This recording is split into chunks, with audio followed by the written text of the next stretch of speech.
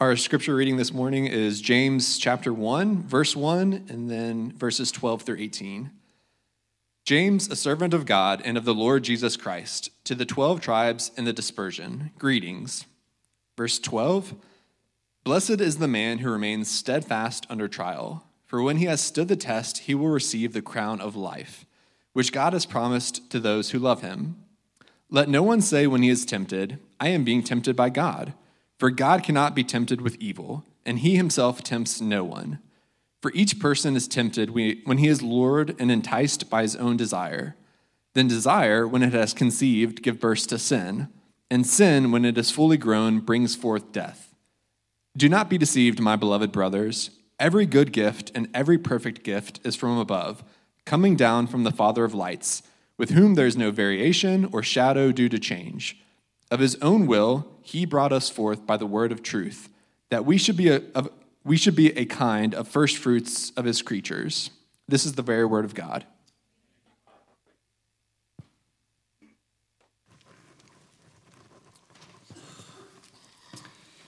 All right, well, this morning we are beginning a 12-week study of the New Testament book of James. Now, when you read a book, where do you begin? Page 1? Oh, no. You have to read the introductory material. You have to read the table of contents. You have to read the copyright page. Yes, you do. Or you haven't read the book. You have to read the preface, the foreword. You can't skip right over the introductory material, but it's tempting when you get into a book like James to skip over the introductory material, the first verse. Now, if we were the original recipients of this book, no doubt we could just skip right over it. But for us today, this would be a really big mistake, because this verse, like so many other introductory verses in the New Testament, give us some very important clues about how we should approach our study of the whole book. James 1, verse 1, and this sermon is really just on that verse. I told Eric I felt bad to ask him to just read one verse, and we're going to look at verse 18 here in a little bit anyway, so I had him read a bigger section. But this is a sermon on one verse. We're going to set the stage for our study of James while we look here at this very important verse, which tells us who the author is, who the audience is, and then when we keep those two things in mind, we will begin to sense a little bit about what James's ambition for his letter is, the purpose for which he writes the book. So the author, the audience, the ambition. The author of James, the audience of James, the ambition of James.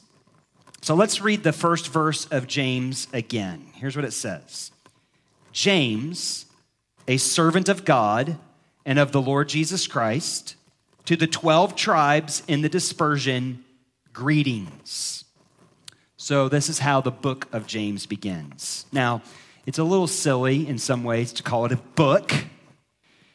It's clear that this is primarily a letter. You can sense that, can't you? It's a letter written by someone, to someone, and with a specific reason. The author identifies himself as James. You know, if you were the original recipient of this letter, you would know undoubtedly who this James is. But we don't. So we need to find out. Who wrote the book of James? Well, James wrote the book of James. But which James are we talking about? There are at least 4 different individuals in the New Testament known to us by the name James. 3 of them, incidentally, are mentioned in just one verse. In Acts chapter 1, verse 13, we find the 11 disciples of Jesus. Remember, one of them's no longer with us at this point. We find the 11 disciples of Jesus gathered together in an upper room. Two of these disciples, you probably know, are named James. And another one of Jesus' disciples, Judas, is the son of a man named James. Now, the James who is the father of Judas is only mentioned in Acts 1:13 and in one other place, both as the father of Judas, always in order to differentiate that Judas from the one who's no longer with us by this point in the story. So it's highly unlikely then that this James, the James who is the father of Judas, not Iscariot, is the author of this letter. So what about the two disciples of Jesus named James? We have James, the son of Alphaeus. He's also a minor figure in the New Testament. We don't hear much about him. But the other James, the other disciple of Jesus named James, we know him quite well. Because he, as you remember, along with Peter and John, formed something of an inner circle within the disciples of Jesus. And so it wouldn't be surprising to find that this is the James that we're speaking about here. This is the James who writes this letter. We have letters written by Peter, by John, so it wouldn't be surprising to find James, the other one in the inner circle, as the author of the book. Here's the problem, though. This James, according to Acts 12, verse 2, was executed by Herod Agrippa in the early 40s, which is probably just a bit too early of a date for the letter that we have in our hands. So most scholars today rule him out. Can't be him. So by process of elimination, we got one James left. Would he be the author of this book? The other James known in the New Testament left for us to consider is, the Gospels tell us that Jesus had 4 brothers. Do you know their names? One of them was named James. The others, by the way, are... I actually didn't remember this either, so just curious. Joseph, Simon, and Judas, another Judas. So Jesus had, according to Matthew 13:55, Jesus had 4 brothers. One of them is named James. Now, that James is also known to have been one of the 3 most influential leaders in the early church. We read about him in the book of Acts. In fact, he was the most prominent leader of the church in Jerusalem from the late 40s until he also was martyred in AD 62. It is quite certain that this is the James who wrote this letter. He would be able to identify himself simply as James without any further clarification, especially when we consider the audience to whom the letter is addressed. But before we move on to that subject, I want you to notice here in this verse that James does say a little bit more about his identity here in the first verse of this letter. And what he says is as significant as what he does not say. James does not say, James, the brother of the Lord Jesus Christ, even though the Apostle Paul identifies him exactly that way in Galatians 1, verse 19. I think that's what I would have said if I were James, right? Writing a letter. But, just do a little name dropping. Remember who I am? But instead, what does James call himself? Look at it. James, a servant of God and of the Lord Jesus Christ.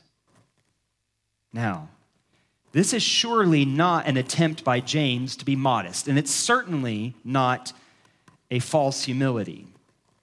It suggests rather that his familial relationship with Jesus was not what gave him any authority in the early church, and that is actually quite striking. Now, his relationship with Jesus certainly was considered significant to some degree by others in the church, but for James, he asserts his right to speak authoritatively in this letter, not because he's the brother of the Lord Jesus, but because, what's he call himself? A servant of the Lord Jesus, servant of God and of the Lord Jesus. Wow. A servant of his own brother. I mean, you have brothers, and would be happy to say that. A servant. This is the same Greek word, by the way, that is sometimes translated minister. And this is how leaders in the early church were regularly identified. It's how they ought to be identified today as well. A servant of the Lord Jesus Christ.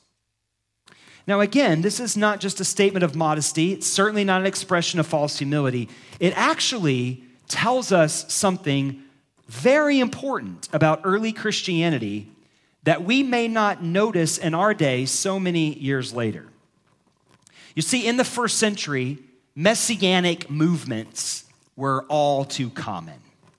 It was quite often that someone would rise up in first century Judaism claiming to be the Messiah, claiming to be bringing about the inauguration of the kingdom of God. And whenever a movement like that started to take foot, it usually, well, not always, got suppressed by the Roman authorities.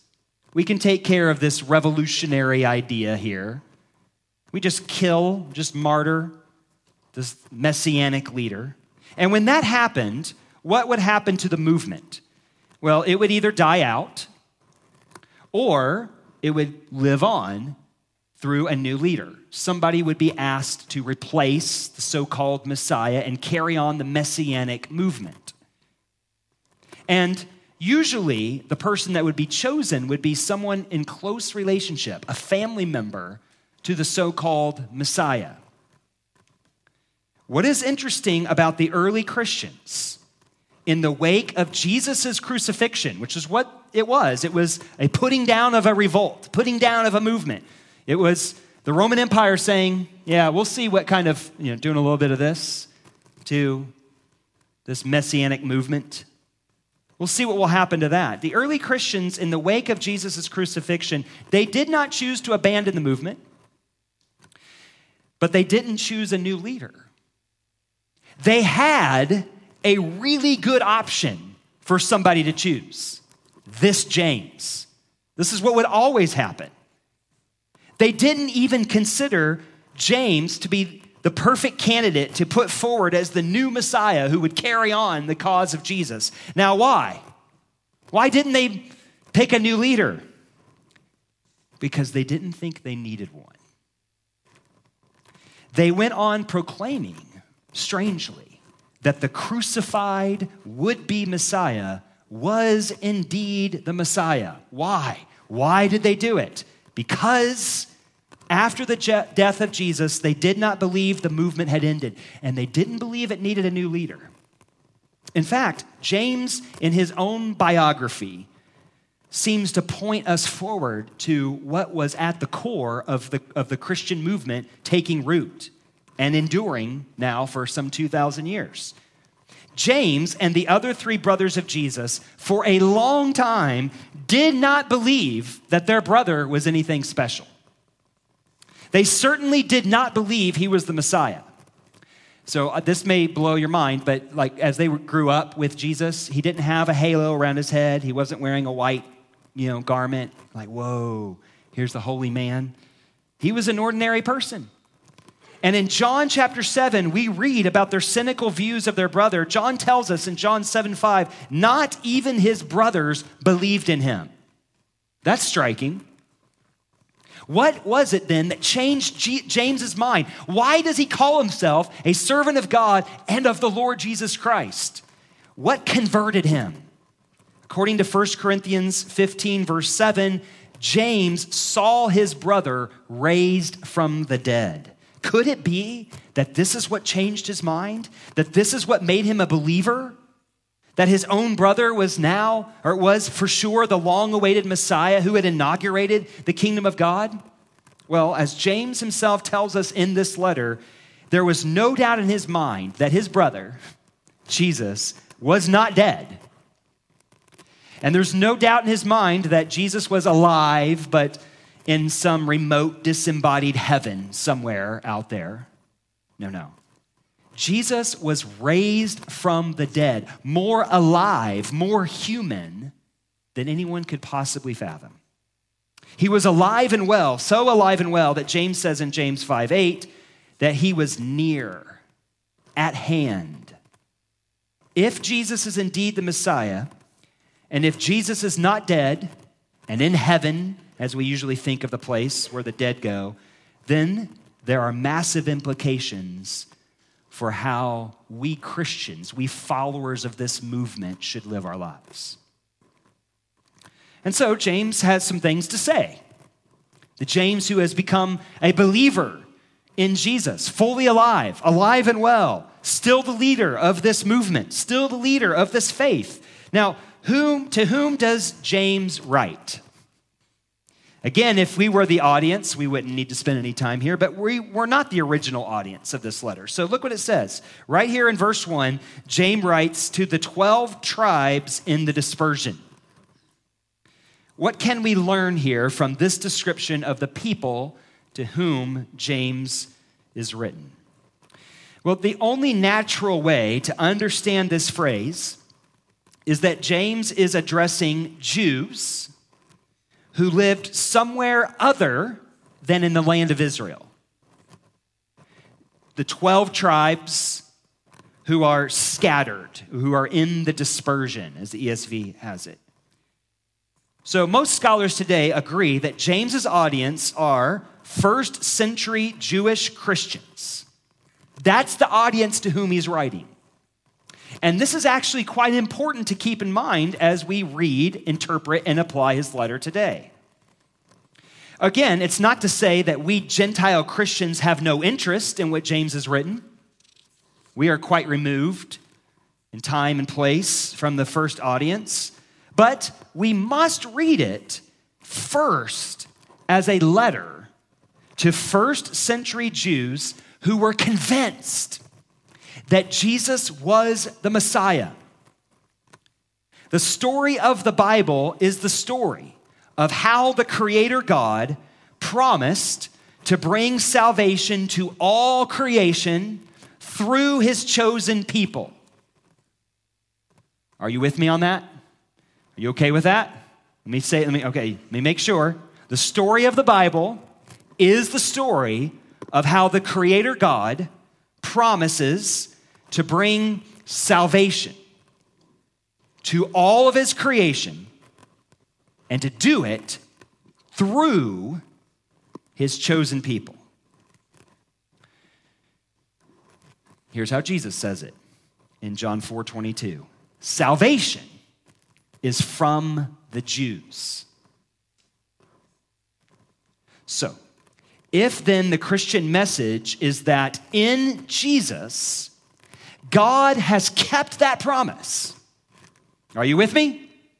If the Christian message is that in Jesus, God has kept his promise, then here's what that means. It means that in Jesus, God has kept all of his promises to Israel, to the Jewish people. Christianity, then, is nothing if it is not, first of all, the completion of the ancient Jewish story that you read about in your Old Testament. The spread of Christianity to the rest of the nations over the past 2 millennia has sometimes made us forget this and how important it is for our understanding of who Jesus is and what this story that we're reading about in our Bibles is all about.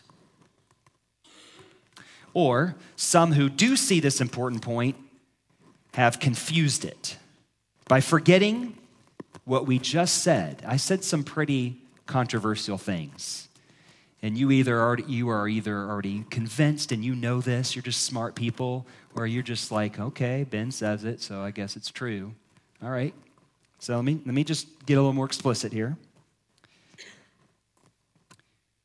We must not forget that all of the promises to Israel in the Old Testament have found their fulfillment in Jesus.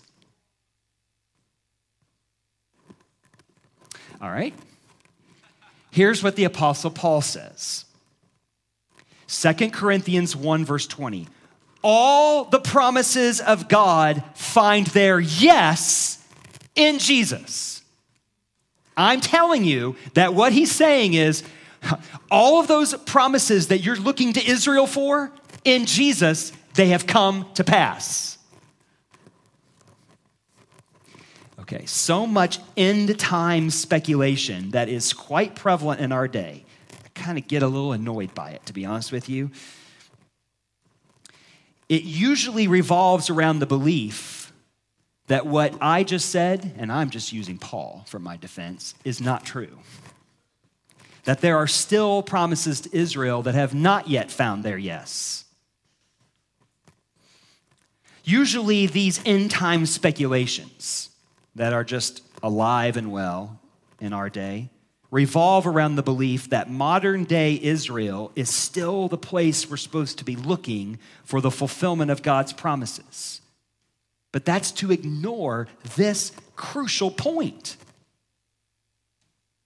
I want to be as charitable as I can when I say this, but I have to say it because it really does matter for how we read our Bibles. If you believe that Israel matters, then spend your time in your Bible looking back at Jesus and what he has already accomplished, rather than spending your time in the news of the day concerning modern day Israel and coming up with another speculation about who the Antichrist is and when the rapture is going to happen. Speaking of the rapture, I'm on a bit of a rabbit trail here. But the one New Testament passage where it is found, 1 Thessalonians 4:17, is not about us being snatched away to heaven. It is rather about us meeting dead Christians who have been raised from the dead as they return to inherit with us the new creation. So just read it, 1 Thessalonians 4, and then do your mic drop or no, don't do that. Don't do that. Okay, so back to our point. James is writing to first century Jews in light of what has just happened in the events surrounding Jesus of Nazareth. If we could go back to the first century, we would just be like, oh, what has just happened? The world has just been turned upside down. We have seen the Messiah raised from the dead.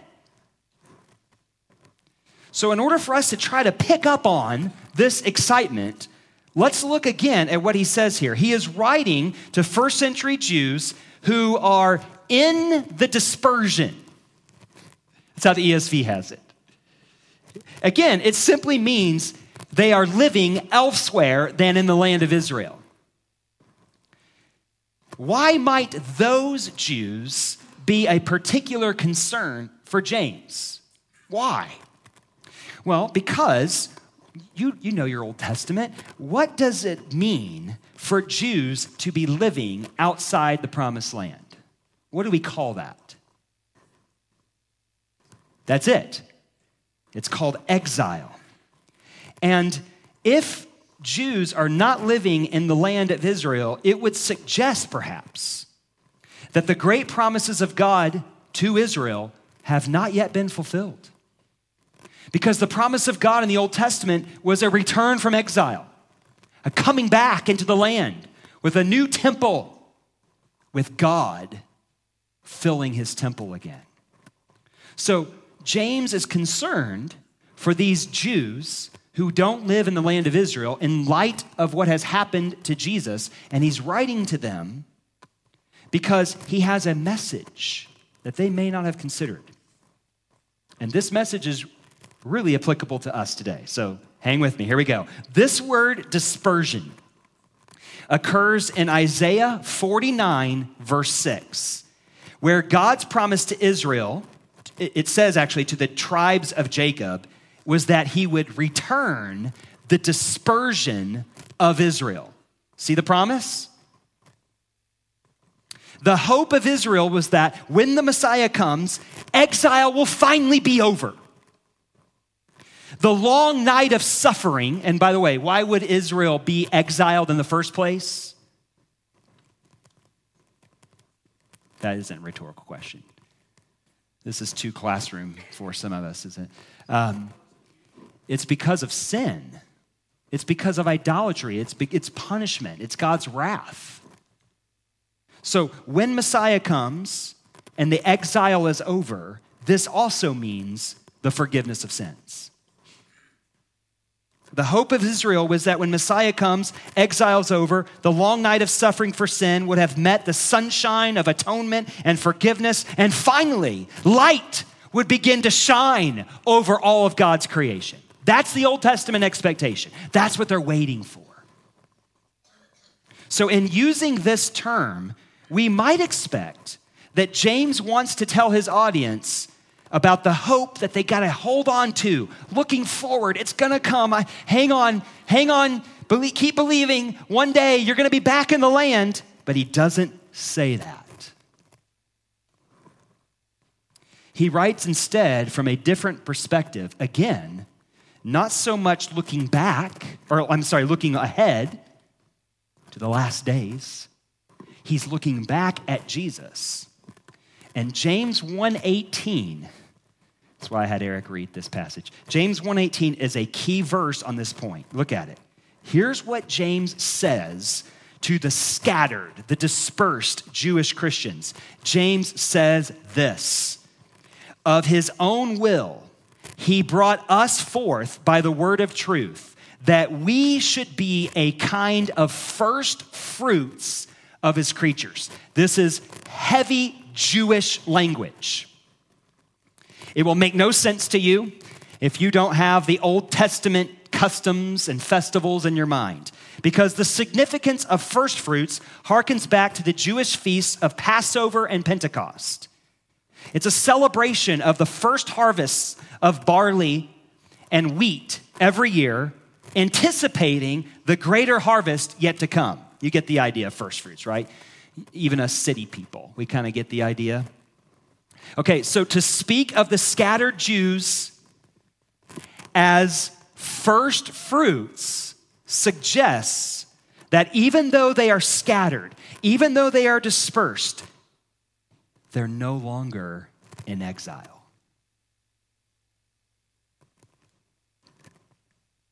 Their sins are already forgiven. They are the proof that Israel has already been renewed. They are the representative beginning of God's new creation of all things.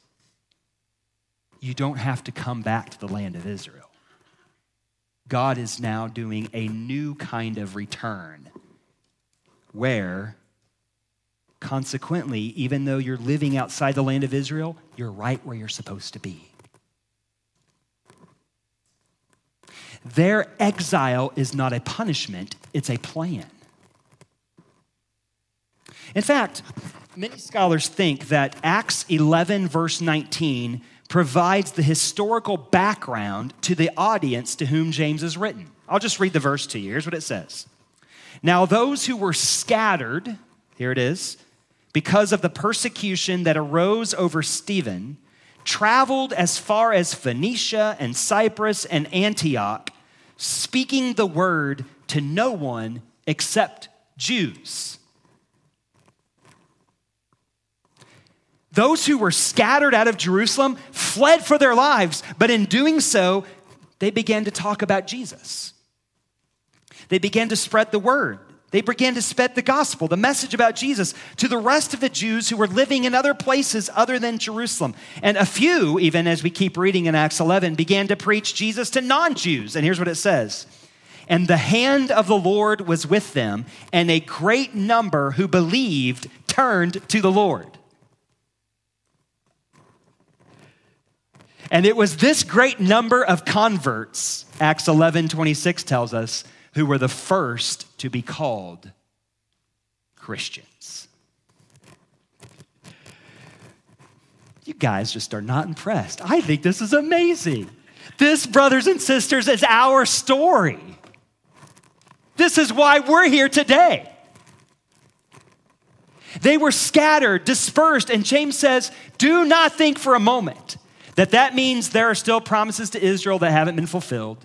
Jesus didn't quite accomplish what he came to do. Don't think for a moment that your exile, your living outside the land, is a punishment. It's a plan. It's a plan. So what James has taught them is what he also intends to teach us, because we are scattered all over the place. We're gathered right now. We're about to scatter. We're about to be dispersed.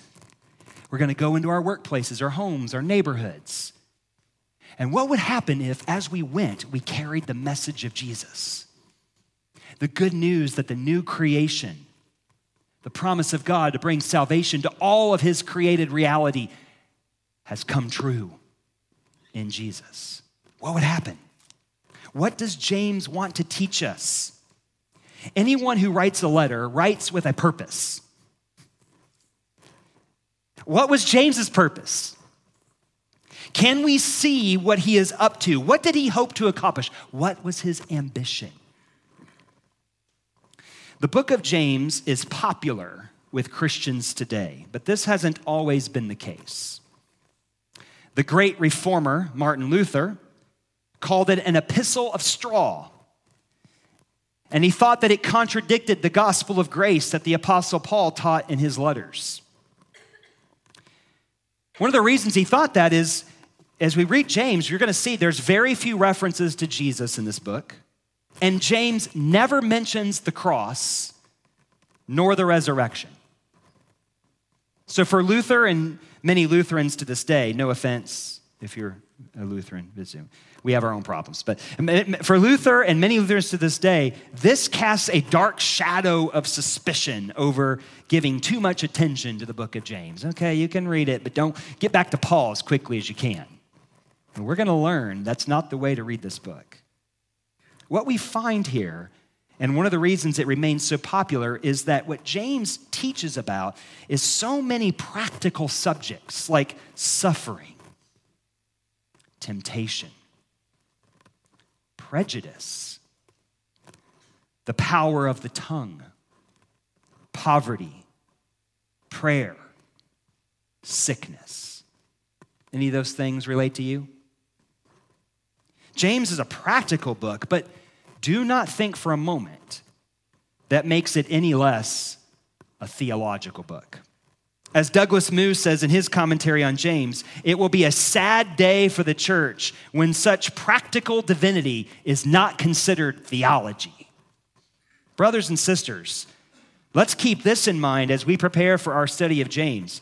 True theology must always be practical theology. If our study of God is irrelevant, doesn't change our lives, then we are not doing theology. Be careful of Bible studies that have nothing to do with how you actually live. Theologians are really good at coming up with all kinds of interesting words, and you go, so what? Make the theologians tell you, so what? Or it's not real theology. We aren't really studying the Bible if our Bible study is not conforming us to Christ. Knowing God means living godly lives. So in your teams, it's truth, equipping.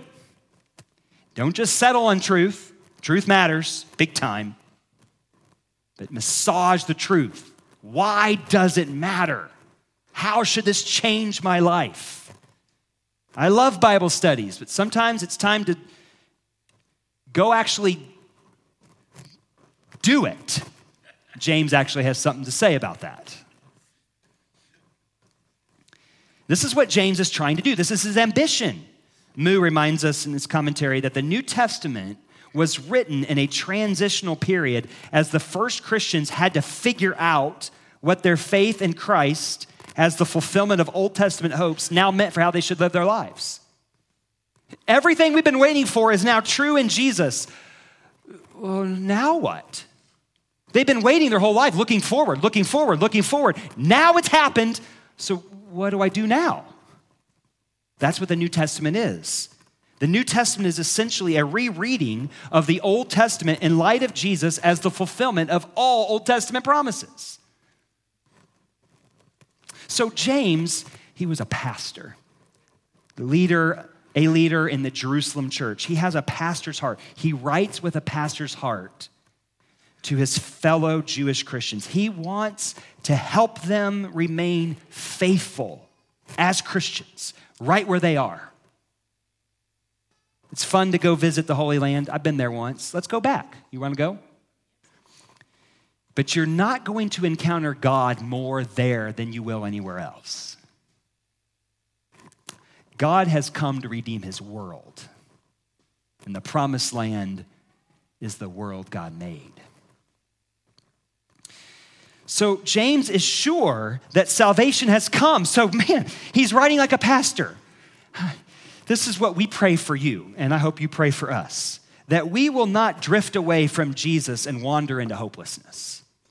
There's salvation found nowhere else. There's no other name under heaven by which all will be saved but the name of Jesus. So a pastor's heart, and your heart for your pastor, right, is stay faithful. Stay faithful to Jesus. Don't drift away into hopelessness. But James is also sure that Christian faithfulness matters because don't you see who you are now, Christian? We are witnesses of the resurrected Christ. Stay faithful. Don't drift away because there's no salvation found anywhere else. But stay faithful because you are meant to be a light, Jesus says, set on a hill. You're meant to be a witness to the reality of who Jesus is, come to save his world. So of course, listen, the gospel is true, whether or not we Christians are good witnesses of it. But God's purpose, his ambition, is that we be good witnesses of it. So that's why James is hyper-focused in this letter on what we might call ethics, morality, how his audience is living their lives. He writes with the ambition that the Christians he addresses will not compromise with the ways of the world. He says this in James 4:4. Don't you know that friendship with the world is enmity with God? Therefore, whoever wishes to be a friend of the world makes himself an enemy of God. As Jesus himself taught, you can't serve two masters. So James hopes that his letter will help Christians devote themselves wholly to the Lord. Now, don't dismiss what James aims to teach us by assuming you already know what that must look like. I know it's what you're doing. Seems like Christians today assume that they already know what faithfulness looks like. They already know the rules. They know what good Christians are supposed to do or not do. But what James gives us is not so much a set of rules to follow. He writes instead like a sage. I like that word. He writes like a sage. He knows the wisdom of Jesus, but he doesn't merely repeat it. Instead, inspired by what Jesus has taught, he reformulates it in a fresh way. Christians today must learn the wisdom of James, built on the wisdom of Jesus, and become skilled at applying it to the challenges they face in their own day. It's not just a set of rules that, well-intentioned Christians want to pass along to us. This is the development of a wisdom that comes from our Lord himself. To be sure, this will lead all Christians in every generation toward a countercultural way of living. But it's not as easy as seeing what the world does and then just trying to be as different as possible. That kind of approach usually just makes Christians weird rather than attractive to the world. But for James, the countercultural values he advocates are validated by the faith that these are the values of God's rule, which is going to prevail universally. So if James's ambition is reached in 2024 among the members of Crosstown Church, then here's what we can expect. By God's grace, over the next 12 weeks, we will learn together how to be an even more credible gospel community. And the world around us will be drawn to Jesus, toward the kingdom of God that is broken in his life, death, and resurrection. You ready? Let's get started. James chapter 1, verse 2. Okay, we'll wait till next week. Let's pray. Father in heaven, we thank you for your word and for the hope that we have holding in our hands today as witnesses that Jesus is alive and well. He's near, he's at hand. And so, oh Lord, would you lead us in the path, in the way of the Lord Jesus? Give us wisdom for all that confronts us. Our day today is not like James's day, but the same wisdom will guide our paths and help us not only to remain faithful to Jesus and not wander away, but to be an attractive witness, a credible gospel community to a world longing for hope. Grant us this grace, we pray in Jesus' name. Amen.